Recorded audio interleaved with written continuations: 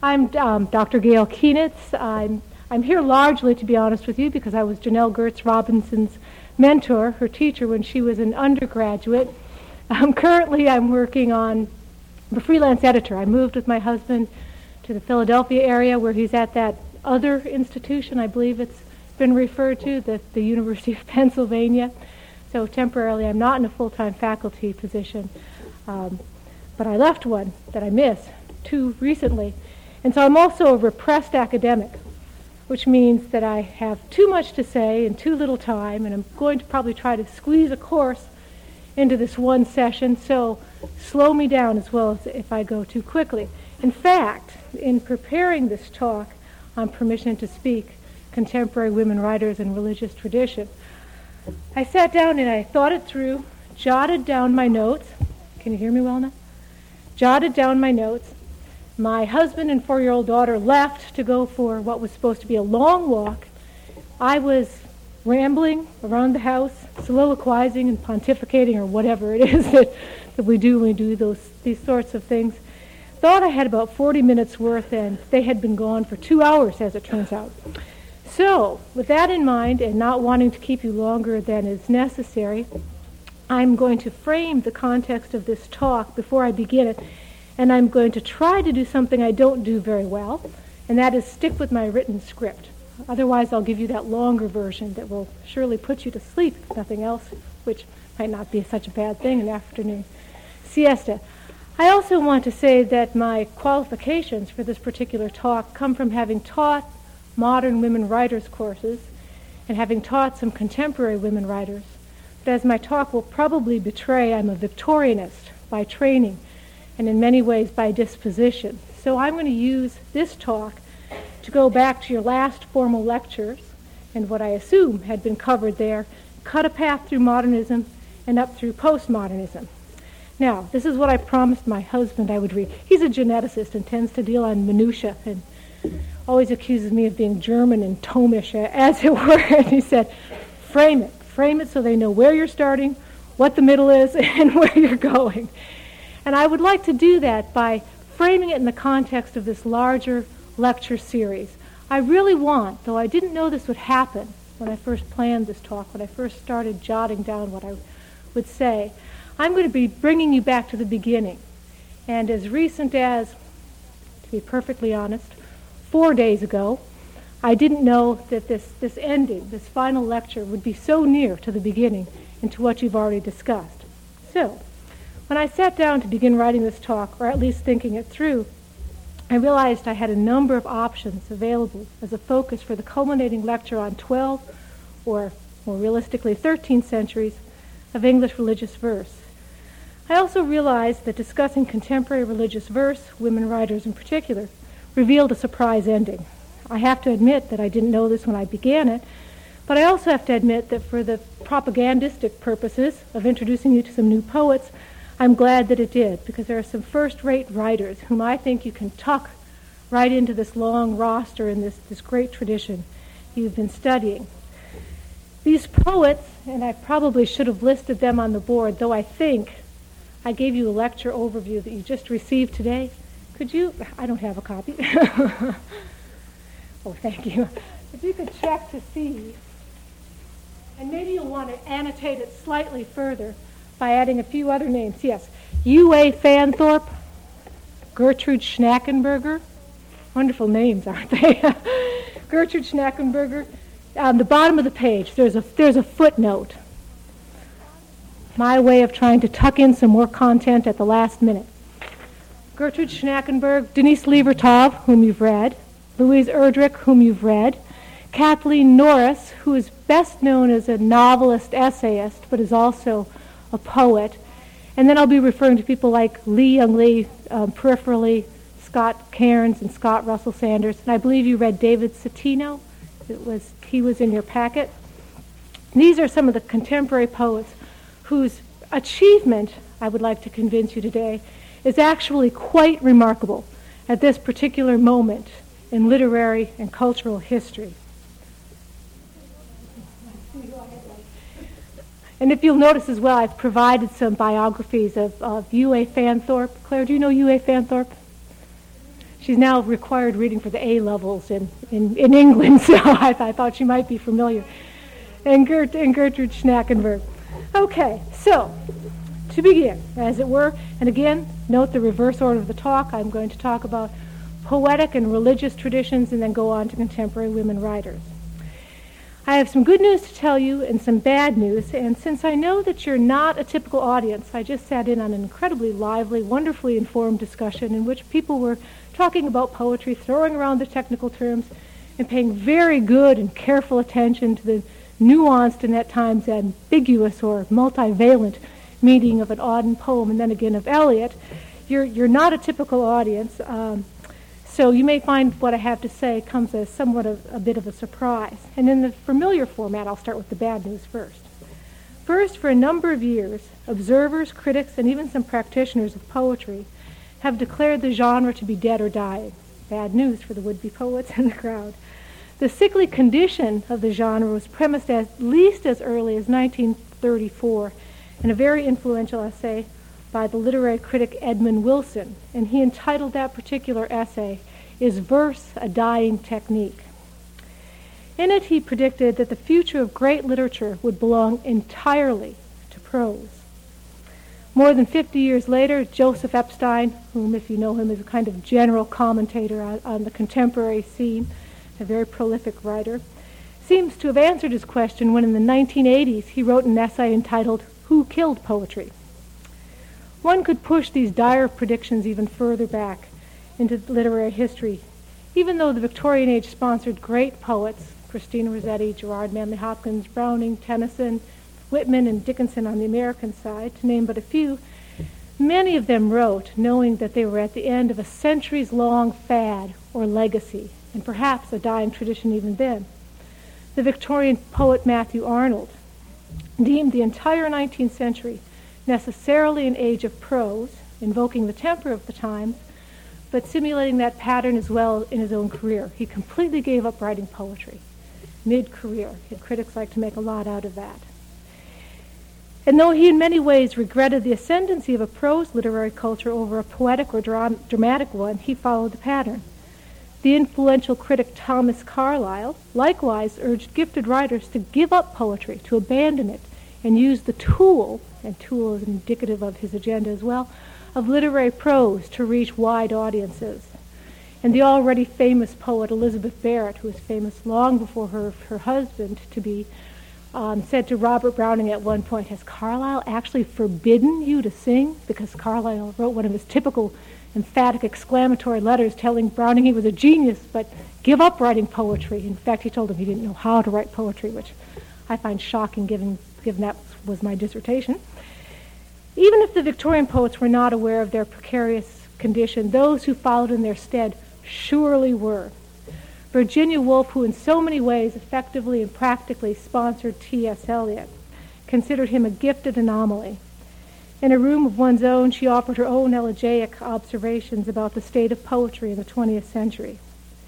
In a passage that functions as a kind of ubi sunt, a literary device in which a lament is put in the form of a question, she asked, "Where now are the poets?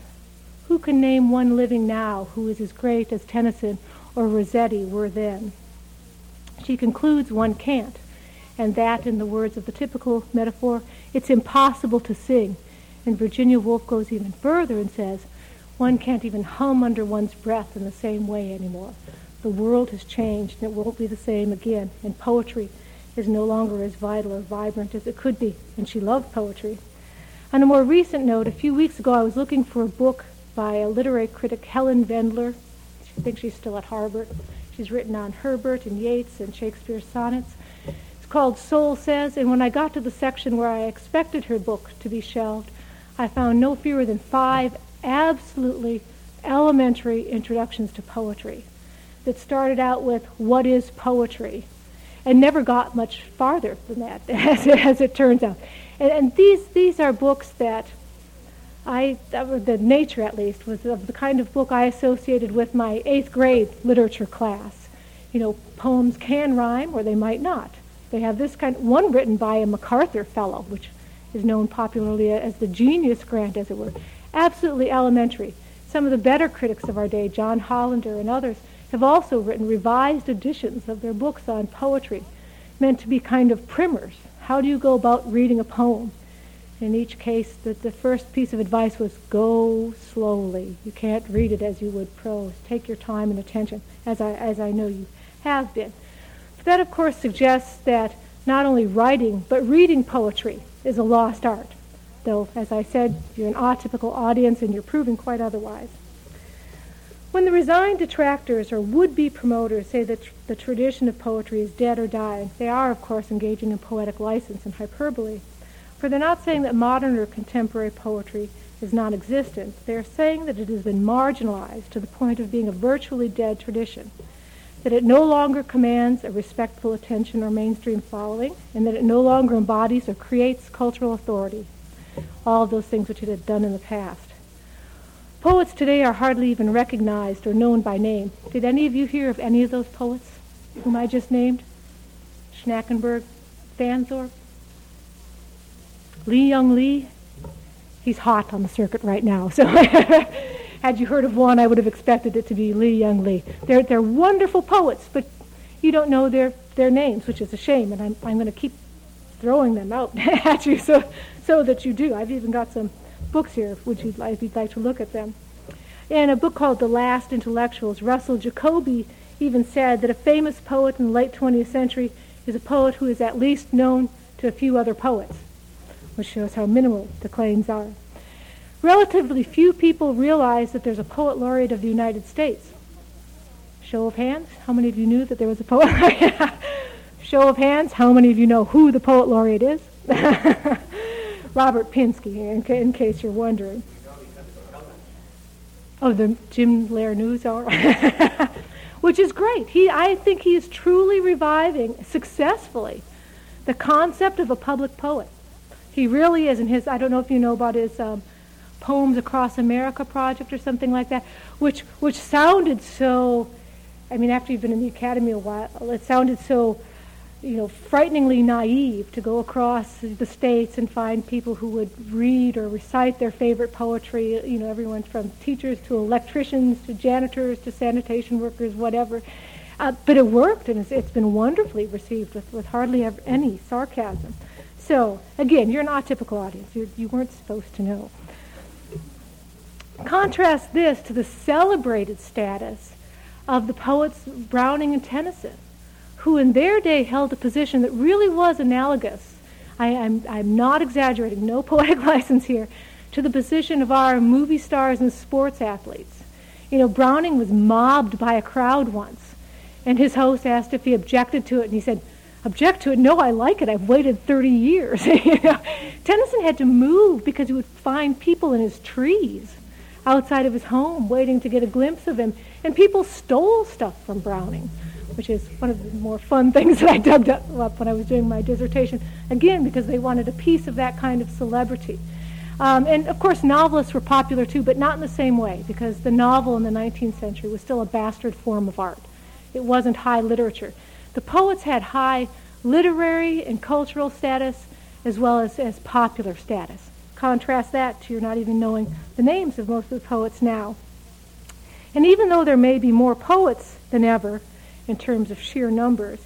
In 1992, Dana Gioia pointed out, and Dana Gioia is a kind of 1990s Wallace Stevens, if you know that poet. He's a businessman who is a poet. He writes for The Atlantic and The New Yorker, and is actually a wonderful critic and essayist of contemporary poetry.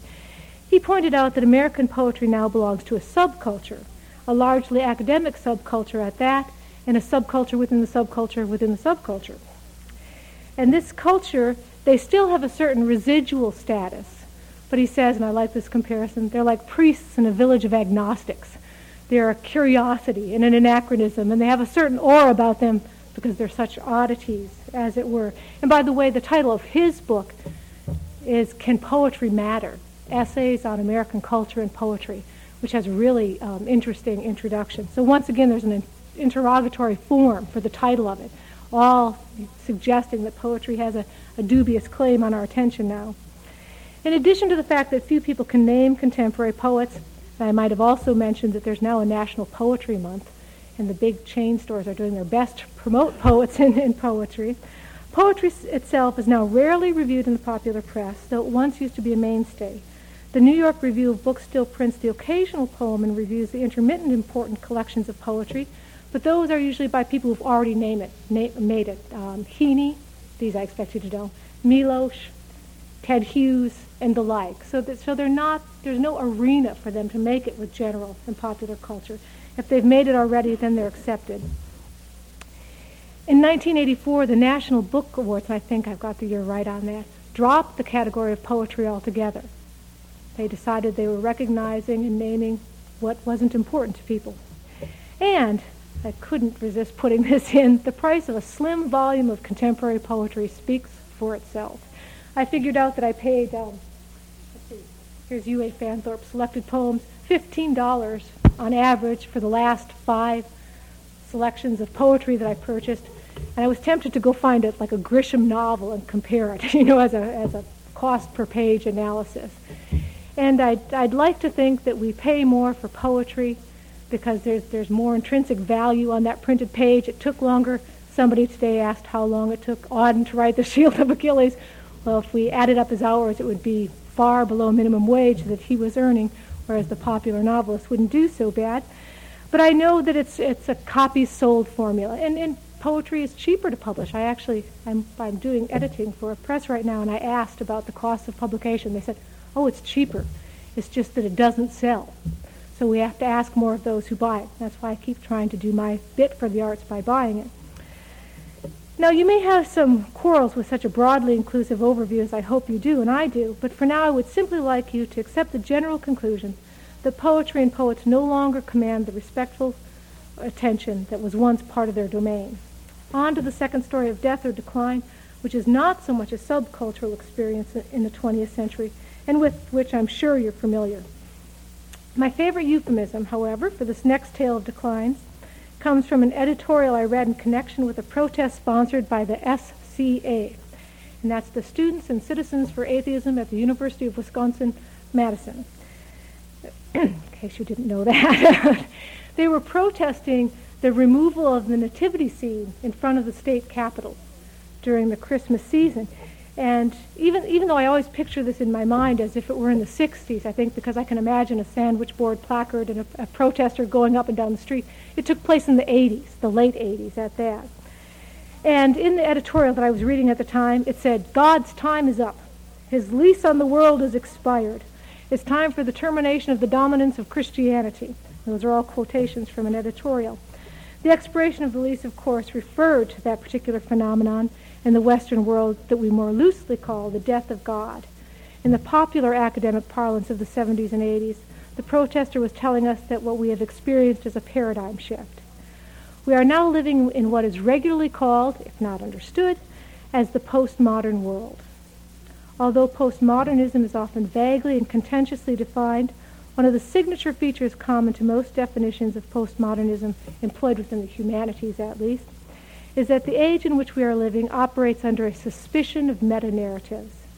And meta-narratives are those governing stories, histories, or myths, depending upon one's proclivities and point of view, that once formed the basis for a common ethical and, I would say, aesthetic system. And for us, of course, and for you in this course, it is primarily the Judeo-Christian tradition, history, and mythos that operated as a meta-narrative giving coherence to culture.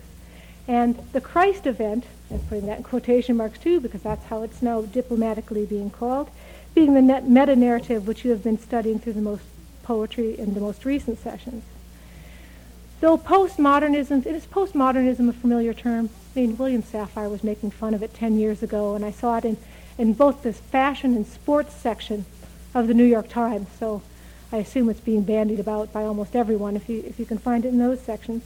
Though its borders, its originary borders, aren't demarcated until the 1960s at the earliest, or the 1980s at the latest, the more general paradigm shift, or if you want to further update your lexicon of academic words, the challenge to the hegemony, which premised postmodernism, took place at least 100 years ago. It is the phenomenon popularly called the death of God, and depending upon how one determines the moment of death, It's like opera. Death scenes and culture can go on endlessly. You think it's over, but there's one more note, there's one more aria. The death of God either took place in the 18th century, broadly the Enlightenment period, or in the 19th century, when one can pinpoint for dramatic purposes Nietzsche's proclamation that God is dead. As the talks last night and this morning probably pointed out, the 19th century writers were hesitant to proclaim God clearly present or absent, dead or alive, but they were ingenious at taking the pulse of God in indirect ways and monitoring their own faith conditions. T.S. Eliot called the doubt of Tennyson's poem In Memoriam a fine thing, and he meant it as a compliment, loaded, of course, with some ambiguities and ironies that were intentional. The skepticism of the Victorians compared to the indifference of the moderns showed a people struggling with doubt precisely because they believed. In the 19th century, and this should be familiar by now, I'm sure, the findings of science, particularly geology and Darwinian biology, the demythologizing of the Bible, as it was called by the French writer Renan and the German Strauss, as well as the exegetical method of German higher criticism, which itself grew out of the practice of Christian hermeneutics, all worked to chip away or shake the foundations of Christian faith. And John Ruskin, a rather famous cultural critic of his own day, said he could no longer read the Old Testament without hearing the clink of the geologist's hammer at the end of every verse, that it worked as a kind of cadence in his mind. The hesitancy to doubt the existence of God and the veracity of the Bible remained paramount, however, and Victorian literature was the record of that struggle. By the late 20th century, such self-conscious hesitancy to doubt God or proclaim him dead is largely a matter of personal, not public drama. Indeed, in the late 20th century and early 21st century, the reverse is more likely to be the case. In an interesting book called God and the Poets by David Daiches, he traces the appearance of God as a literary character from the Psalms and Job all the way up through. People tend to like to stop at 1945 for various reasons when they talk about coming up to the present. And he notices that, God successively seems to be more hidden, or that he disappears. But of course the great difference there is that God is premised as hiding, premised as not being there. Whereas in the current literature, God is absent. And Martin Marty, a Lutheran theologian and a historian, he's won so many awards, I won't list them, it would be hard to list them all, as a kind of cultural critic. In fact, he held a chair in something like the history of culture at the University of Chicago. He gave an interesting anecdote at the 1997 MLA convention of literature professors, in which he talked about looking at a reference book, Religion and Literary Criticism, from, once again, 1945, now it's the beginning point, to the present. And he found, interestingly enough, because he was trying to follow in Daiches' stead, that in 1,029 entries indexed, only 3 belonged to God. God was only listed 3 times, and the death of God earned 5 entries. And this is in a reference book called Contemporary Literature and Religion. So, there's clearly quite a difference. In his 1997 address, Martin Marty said as well that religion has become covertly public and overtly private. And as director of the Pew-sponsored project for public religion, simply meaning an investigation, he said that they have one unwritten rule which everyone is required to attend to. He says that, and I've got to find this as a quote, "No one is allowed to whine about how secular the culture is, or how secular elites have banned spiritual, religious, or specifically Christian discourse. It's too easy, too obvious, and too tedious." What had been fashionable in academia, and to some extent still is, had been termed religion bashing, and some of it took place for good reasons. But whatever the reasons, what I want you to note is it signaled the fact that it was culturally acceptable to denounce the underpinnings and practices of a Judeo-Christian heritage. That sort of response was followed by what is now largely perceived as indifference. What are the consequences of this demise and assessment of a kind of academic status quo regarding the informing authority and the literary merit, one might even say the popularity or acceptance of a Judeo-Christian heritage and its relation to poetry? I'd like to give you 2 sides. First, Helen Vendler, whom I mentioned earlier, one of the great contemporary commentators and critics of poetry. Speaking of her own experience, she offers what I believe must be taken as a given, and this is a quote. Among communities of believers, the Judeo-Christian inheritance can mean these days, as it did in my own, not only the discovery of memorable texts, but also an encounter with superstition, sectarianism, censorship, repression, oppression, fear, and a disingenuous hermeneutic practice.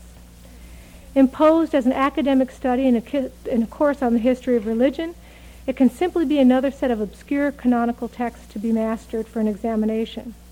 It is no longer a heritage with a large living textual base and ardent practice. Only fundamentalists, both Jewish and Christian, still seem to know the Bible intimately. The Hebrew Bible and the New Testament were once not only read, but heard and studied and recited. That is why they became part of the living heritage. Now, even among the nominally religious in America, biblical texts are a dead heritage. To substantiate this view, lest it seem overstated, I might remind you that I was listening to the tapes of your previous lectures in the car today, that Professor Fleming had to institute, I think, just a course on the Bible in order to help students get the Call Me Ishmael reference, which begins Moby Dick. Do I have that right? I don't think he teaches it any longer, but he certainly instituted the course. And then someone asked the question about biblical illiteracy. I just did a quick gloss of my Norton anthologies, and those tend to be the designated texts for college classroom experiences within the literature study. And I looked at the footnote annotations and found Adam and Eve, Noah, and Moses all explained to the readers. And that goes back as far as the 1970s. And when you come farther up and closer to the 1990s, they just get thicker and thicker. Now, I would have thought that those references were locked into popular imagination, if not known by source. But these were absolutely, straightforward Adam and Eve from Genesis, the book in which, blah, blah, blah. Keats's Ruth amid the alien corn must need a long story to support it. And, I really want to just kind of pound this in because you're not a typical audience, as I've said before. In the Chronicle of Higher Education, probably about a month ago, some faculty at divinity schools and seminaries were debating whether or not they should institute a remedial course, which the connotations are going to seem odd in a minute, as prerequisite to freshman and sophomore level courses. Now, these are students who have chosen to go on to divinity school or to seminaries. And again, it made the lead article of the Chronicle. Is that right, or is that an embarrassment to us that we should have to institute such a course, as it were, and have it be prerequisite? So, and as in that old song, the times they are or they have been a-changing. The relationship of literary text in the late 20th and early 21st century, then, is of course bearing less reference and exhibiting less knowledge of those seminal texts, Jewish and Christian scriptures, which informed and in many cases inspired some of the greatest literature of the tradition. In his introductory lecture, Professor Fleming also noted how poetry and religious discourse were intimately related from the beginnings of most cultures and faiths that we know of.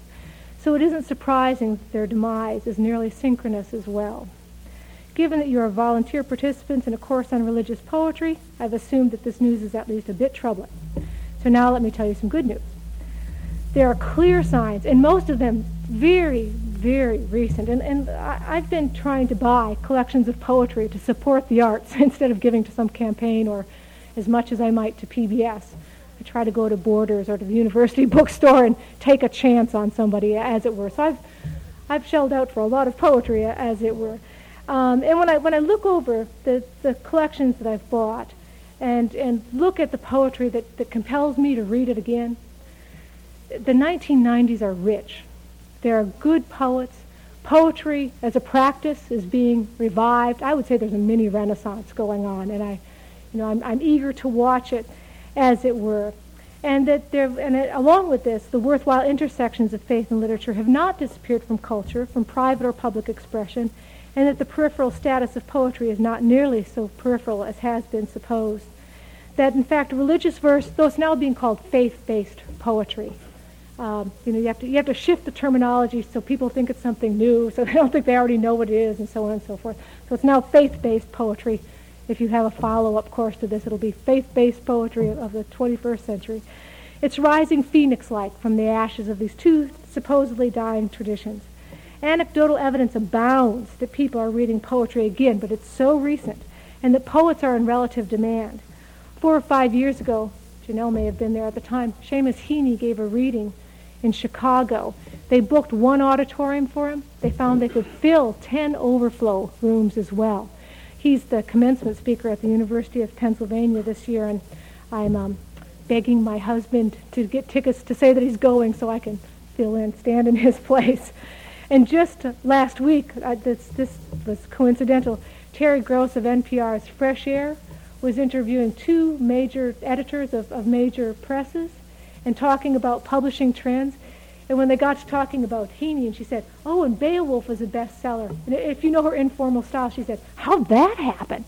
And the editor was a bit defensive, and he said, "Well, Ted Hughes' birthday letters made it to the bestsellers list, and that must have been 2 or 3, maybe as long as 4 years ago." He was trying to say it's not so unusual. We know what we're doing, and we chose this. I also found out that Seamus Heaney's Beowulf, and this is amazing to me, is selling an average of 3,000 copies per week over the internet. If it can happen to Beowulf, it can happen to anything. He already did well. I mean, that's just amazing. And then what I've already said, Robert Pinsky, I think, is becoming a kind of public poet for us again.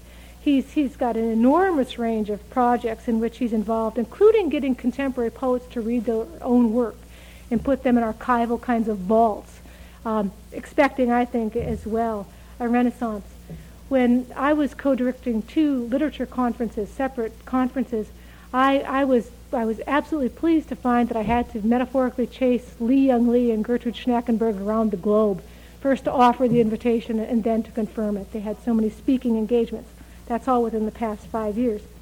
Even, I'll try to make this short, but even at the level of popular culture, poetry is making a comeback.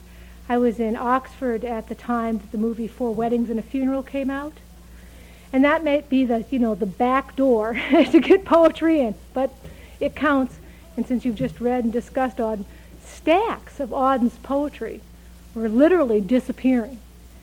So that was interesting. But then when I got back to the States, I was even more surprised that Barnes & Noble had offered Auden's poetry as the kind of counter-temptation, like the candy at your side when you go through the grocery store aisle. There was Auden's poetry, thinking that American audiences, and that's part of what surprised me, to be honest, if they saw it, they couldn't resist buying it. They were stacked up on the counter there. So I'm going to take that as a good thing, too.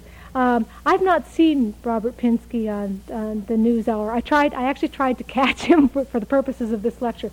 I hope he's doing a good job in his post there. And Jim Haas before him was publishing at least 1 poem a week in the Washington Post, and he was the precursor poet laureate to Robert Pinsky. So it's coming back, and I really think, as one critic put it, once poets were at the mountaintop in terms of literary achievement and popularity. Now we're happy to see at least a few arriving at base camp. Equally surprising to many people has been the newfound, and again I'm using the quotation marks, newfound audience for literature which engages the discourse of a specifically Judeo-Christian tradition. On the academic side, David Impastato has a book of contemporary poetry called Upholding the Mystery, and it's an Oxford anthology book, and I think the Oxford publishers do a great job in selecting poetry. He has speculated on some compelling reasons to find Christian or faith-based poetry in general more compatible with postmodernism than with the intellectual climate of romantic empiricism which preceded postmodernism. And I won't rehearse all of his speculations, but to suffice it to say that postmodernity shares with Christianity a suspicion of the Enlightenment deification of reason and ultimately accepts the universe, or our sense of it, as a mystery beyond the reach of rational and scientific constructs. Now, somebody writing from the postmodernist view wouldn't have invoked the term mystery, but the gist of it is right.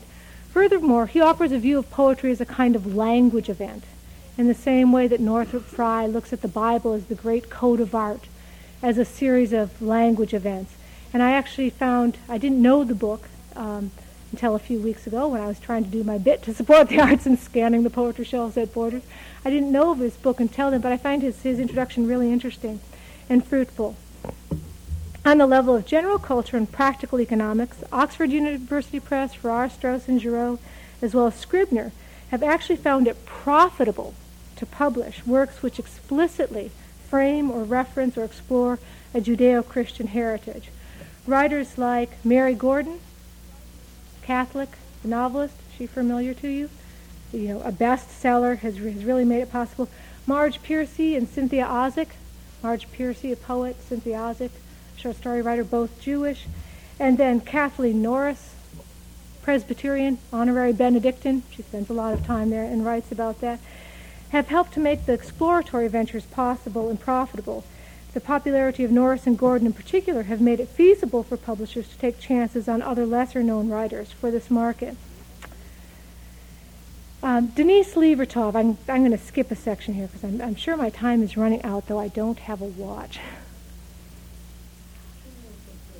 2 minutes to 3? And how long do I have? Just, okay. Okay, thank you. Sorry about that. I left my watch in the car. Denise Levertov, in the last interview she gave before her death a few years ago, summarized 2 other changes in the literary landscape that have made religious poetry, or faith-based poetry, viable and attractive to a general readership in the late 1990s. And this is a quote. And Denise Levertov died in 1997. People have become very tired of the me, me, me kind of poem, the Sharon Olds find the dirt and dig it up kind of poem, which influenced people to find gruesome episodes in their lives, whether they actually happened or not. And I have some poetry collections that are like that I'm almost hesitant to read because it seems kind of too gruesome and intimate a glimpse into someone's private life, as it were. I'm a Victorianist by training. Or you had to have been abused.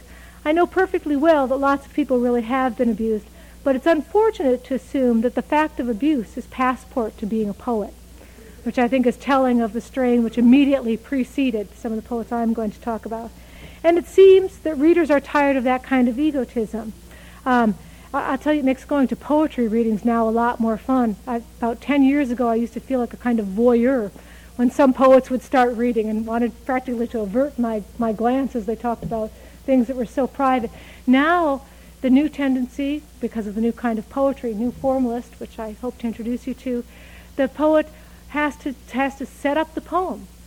Denise Levertov would have to say, this is who Julian of Norwich is. Louise Erdrich might tell you about St. Clair, at least give you a few dates and contextualize, which makes it a kind of a richer exploratory experience and much more like the dramatic monologues, a definition of which I've given you on that sheet, and the romantic poets, the poetry that they practiced.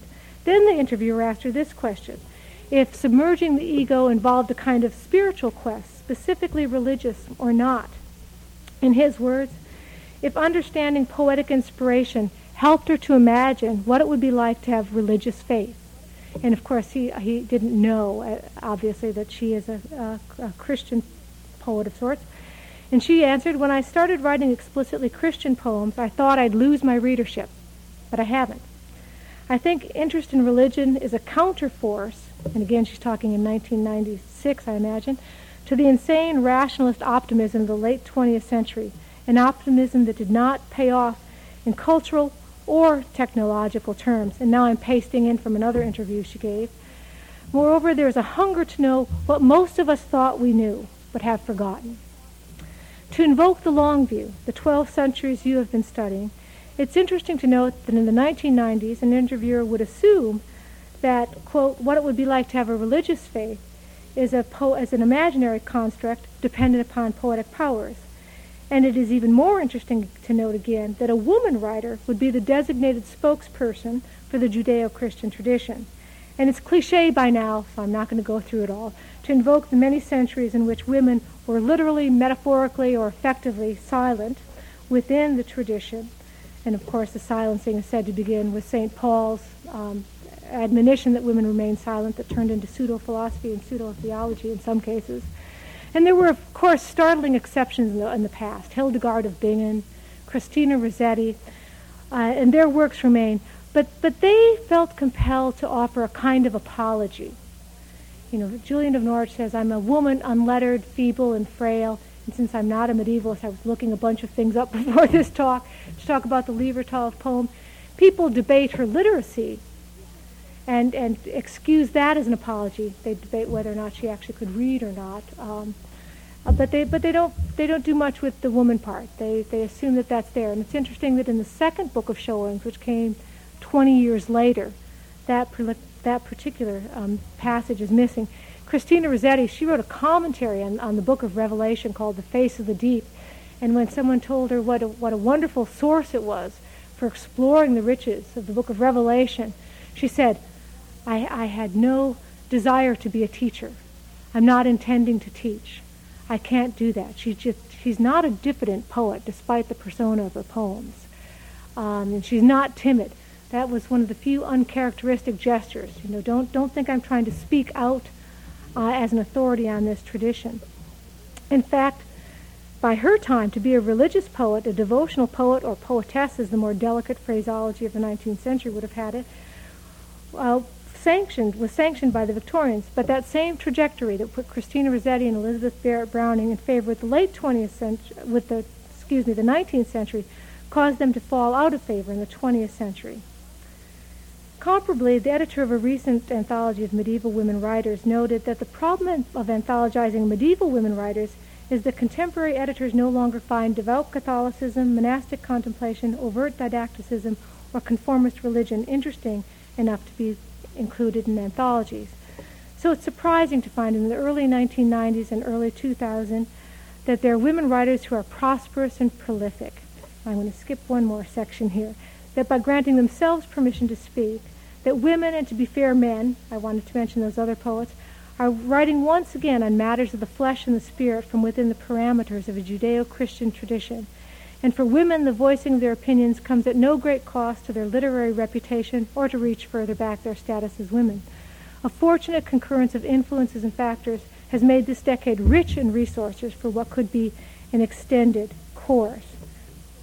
I'm going to have to skip some more, as it were, because I want to go right to that lecture overview sheet and jump to the bottom, if you don't mind, because now I know my time must be practically up, and now I will stay at the podium.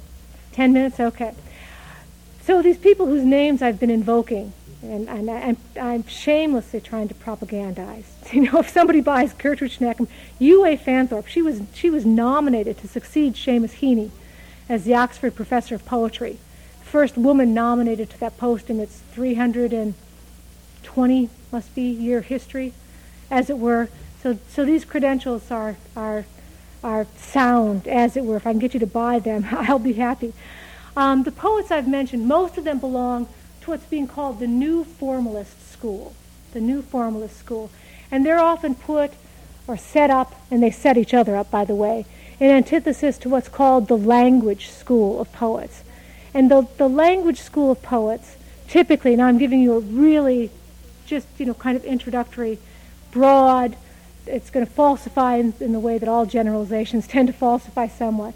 The language poets are almost everything, though they would hate to have me describe them this way, that postmodernism claims not to endorse anything, but seems to endorse. They're anti-form, anti-hierarchical. There's a self which asserts itself against the chaos of the world. Their works are often self-referential because the self really is the only reference we have. And I'm making, gross generalizations, as it were, and some of language poets' work is really fine. But it's the antithesis to what's being called the New Formalist School. And the New Formalist School advocates a kind of return to form, obviously, things like the sonnet or terza rima or whatever, practicing within that kind of craftsmanship, as it were.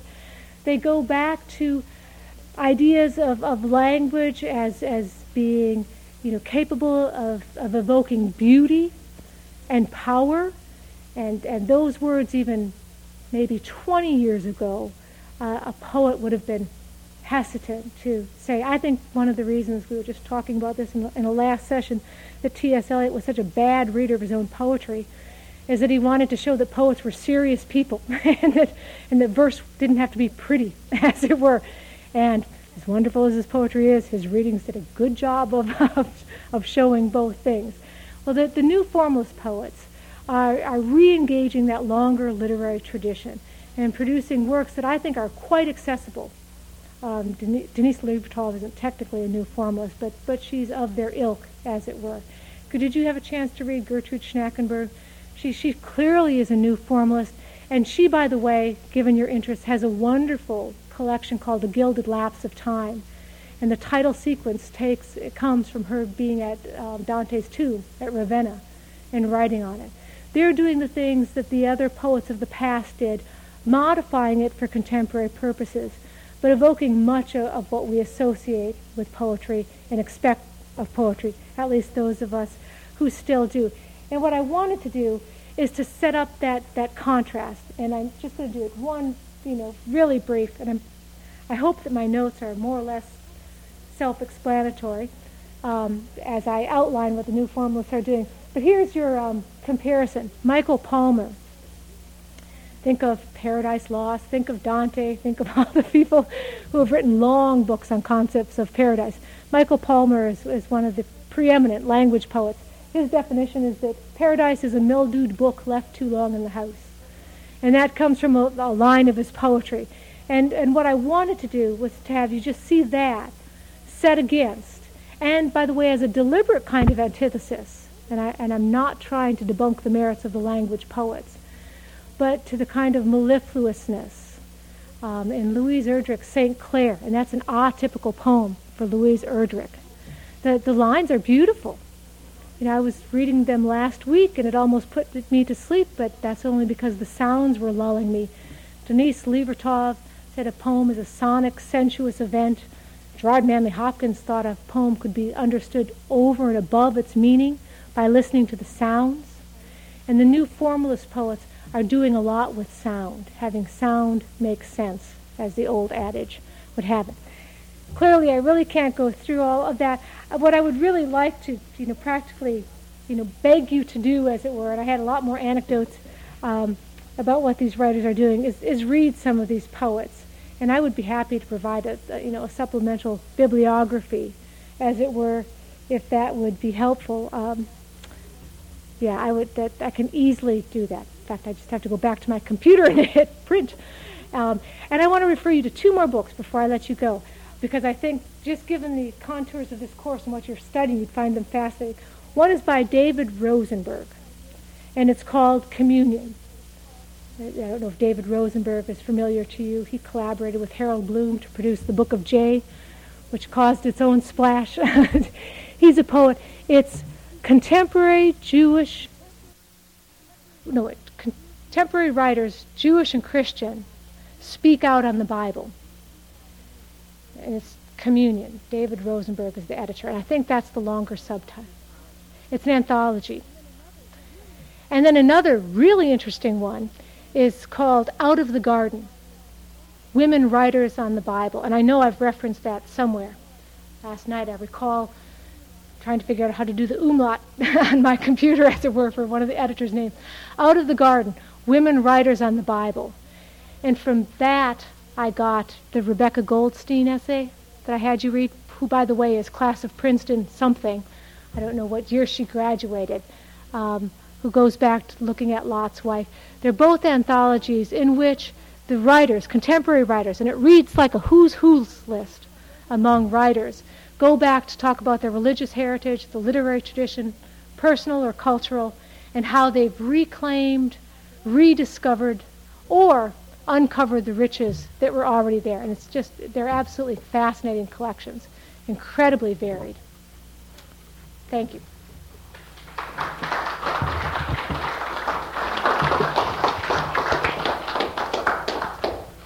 We have time for some questions, if you wouldn't mind. I think I've already taxed their patience. Yeah, I was quite impressed with some of the younger writers, if you will. Can you hear that? An interesting thing is that I'm happy that I have two writers who do share their poems with me. And the interesting thing, and I don't know whether this carries through, both of them are English is not their first language, and looking at least a couple of the names here also, and I was just wondering whether that was just kind of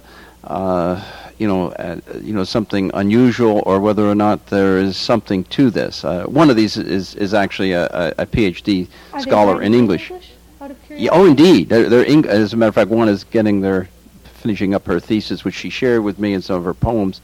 But she's getting it in France, and the other is from Poland, and so it's very interesting. Oh, and of course, there's a great contemporary Polish poet now, who's a woman whose name, my husband's Polish, but I can't.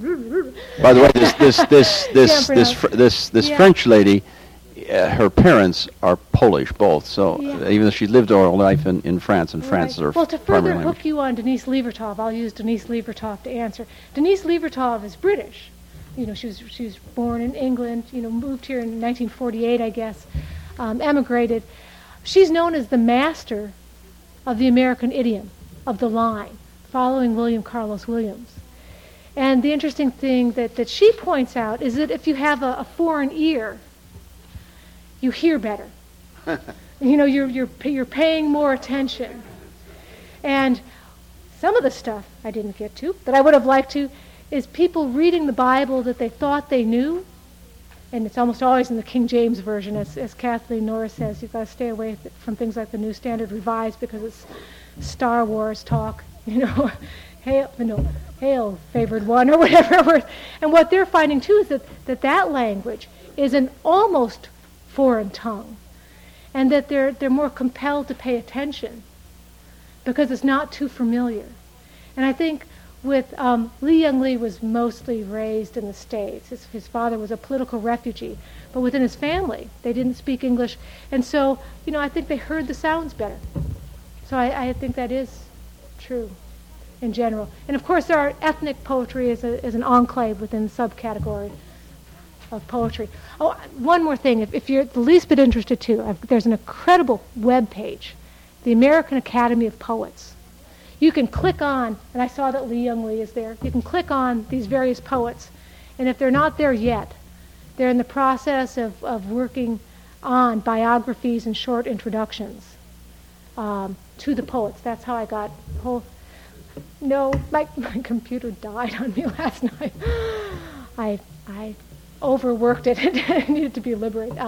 But if you go, search American Academy of Poets, you'll find it. I mean, that's how I got it.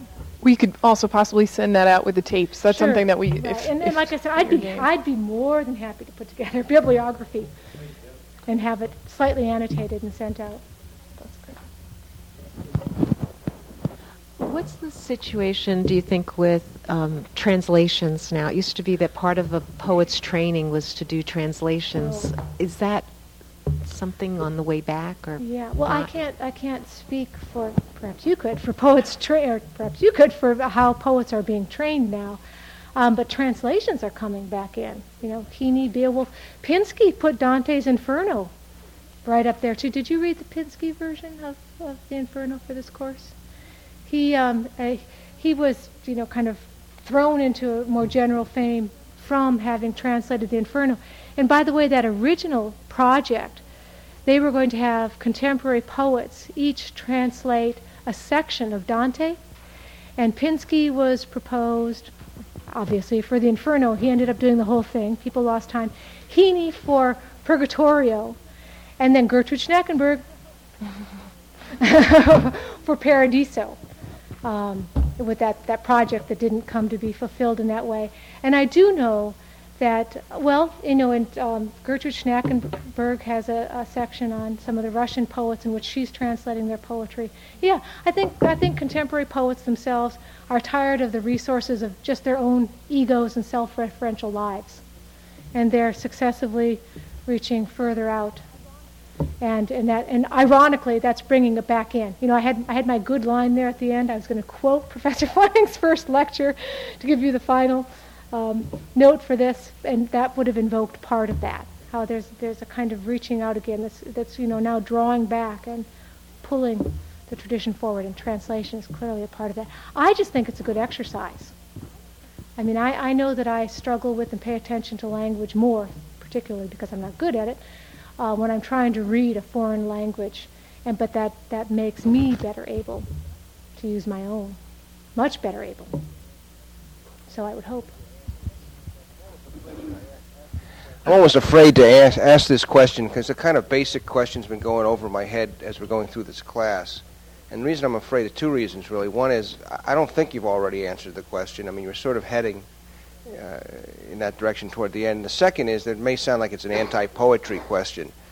The basic question is, why write poetry?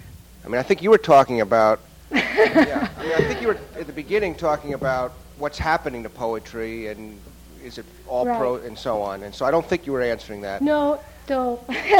And I think I have Bottom some. of my sheet is tempting. I think I have some ideas about why the Bible is in verse or the Iliad might be in verse. Mm-hmm. But if you're a modern feminist and you want to communicate, why would you write in poetry?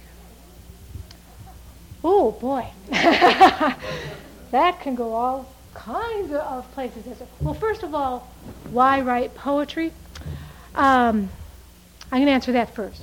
First, because that's easier, but second, I don't think I can answer the latter part of that without answering the first. Poetry is it's a special kind of language. If we're reading it well, and I'll steal Emerson's line, we're all good poets, strong poets when we read a poem well. We're using our mental facilities and our language facilities in a different way. It's much more cryptic. It's concentrated. It's multivalent. It was fun to sit in on a discussion and see that you could just make it keep unfolding. It's deliberately ambiguous. And all of it in a kind of, if you're paying the right kind of attention, or if you're paying the right kind of attention in writing, all in a kind of concentrated form. And, Dryden in the 17th century said, we write poetry because it's more memorable. If there's anything important that you want to remember, and if you want it seared into the brains of people, put it in poetry. And I can always prove this in an introductory poetry course.